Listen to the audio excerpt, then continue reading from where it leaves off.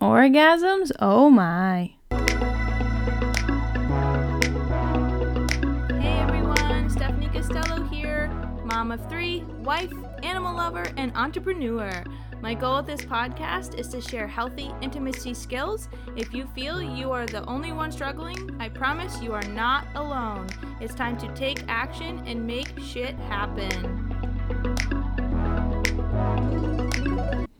I am beyond excited to discuss today's wonderful podcast. Something that I have to overcome and that I'm learning to overcome in my industry, intimacy, sexual health, the whole works, is when I talk about things that people are like, oh my God, she's saying the words or the thing that we're not supposed to say in front of people. I don't want people to get upset. So this podcast is definitely not for tiny ears. Unless you want to have more questions be asked of you, I'm happy to answer them if you would like me to.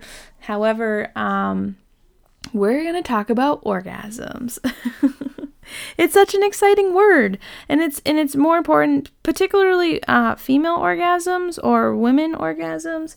I love that word. I could say it over and over and over again, and not just because I know what it feels like, but because the word is not a dirty word. Like who we are as individuals and what we feel and, the science behind things. These are not dirty facts. These are really important facts for us to know as people. And especially, it's just like if you're learning to drive a car, you need to know where the gas pedal and the brake pedal is, because if you don't, then you're kind of screwed. And then all the other little doodads that you need to know, like the blinker and the windshield wiper, and of course we all know how to run the radio, so let's just stick the CD in and let it figure out and play itself. Like, that's not how orgasms work, or women's bodies or men's bodies. They're very complex, just like learning how to do anything in life. So we need to put more time and effort into learning more about orgasms.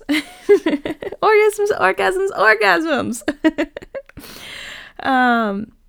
So many women refer to orgasms as vaginal orgasms or clitoral orgasms or G-spot orgasms, and even, oh my God, anal orgasms. These are all very important things to know, all different types of ways of being stimulated. And that's the important piece, is those are different ways to be stimulated, different nerve endings that are being stimulated. An orgasm is actually a physical reaction that the body has to certain types of stimulation. These are referring to the types of stimulation that cause an orgasm. So these 4 types are the ways to cause an orgasm.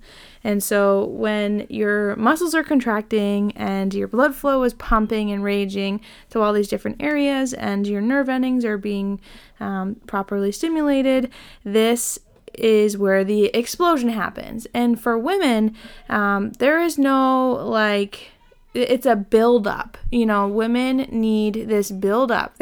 We can squeeze one out, or women can have one orgasm and then be like, okay, that was fun, but they're probably and usually not satisfied by it. Women also have several small ones, and they build up to a bigger, okay, I'm done kind of orgasm. And all of them feel differently and for different times. So like if it's a 10-minute quickie and they're really excited, those orgasms could feel good, but they may not have allowed for the overarching orgasm to come yet. So something I was going to say too with G-spot orgasms, women actually can ejaculate, and it's often called squirting, but I don't believe that is a medical term.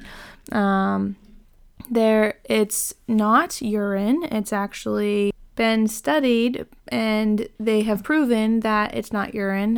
It's a whole different type of secretion of liquids, and there's no urine. Usually women who need to go to the bathroom after have this release of this fluid rather than urine, and as well as urine. So I'm going to give a few tips on the different ways of stimulating. So vaginal orgasms can be done via penetration with a penis or not, so penetration in general.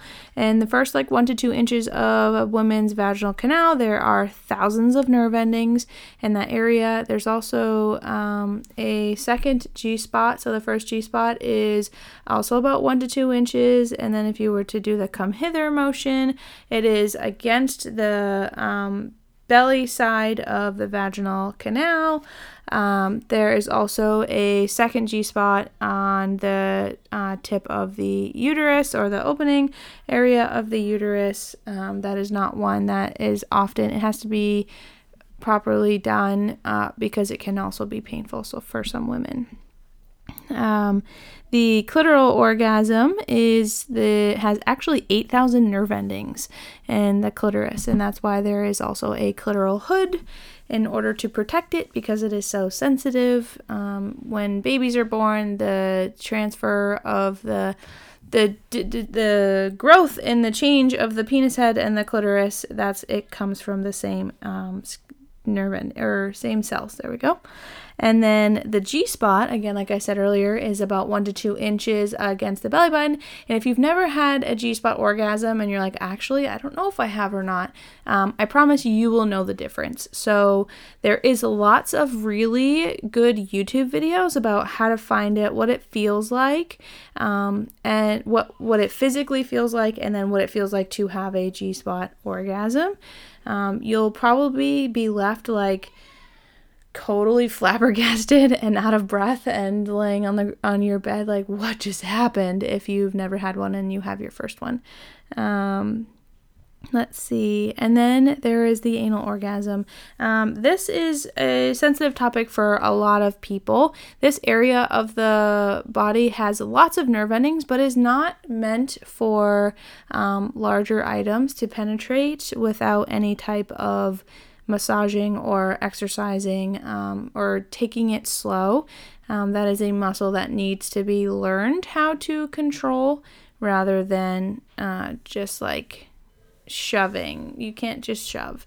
That's definitely not an option for anybody. There's ways of going about it in an appropriate way to make it comfortable and enjoyable.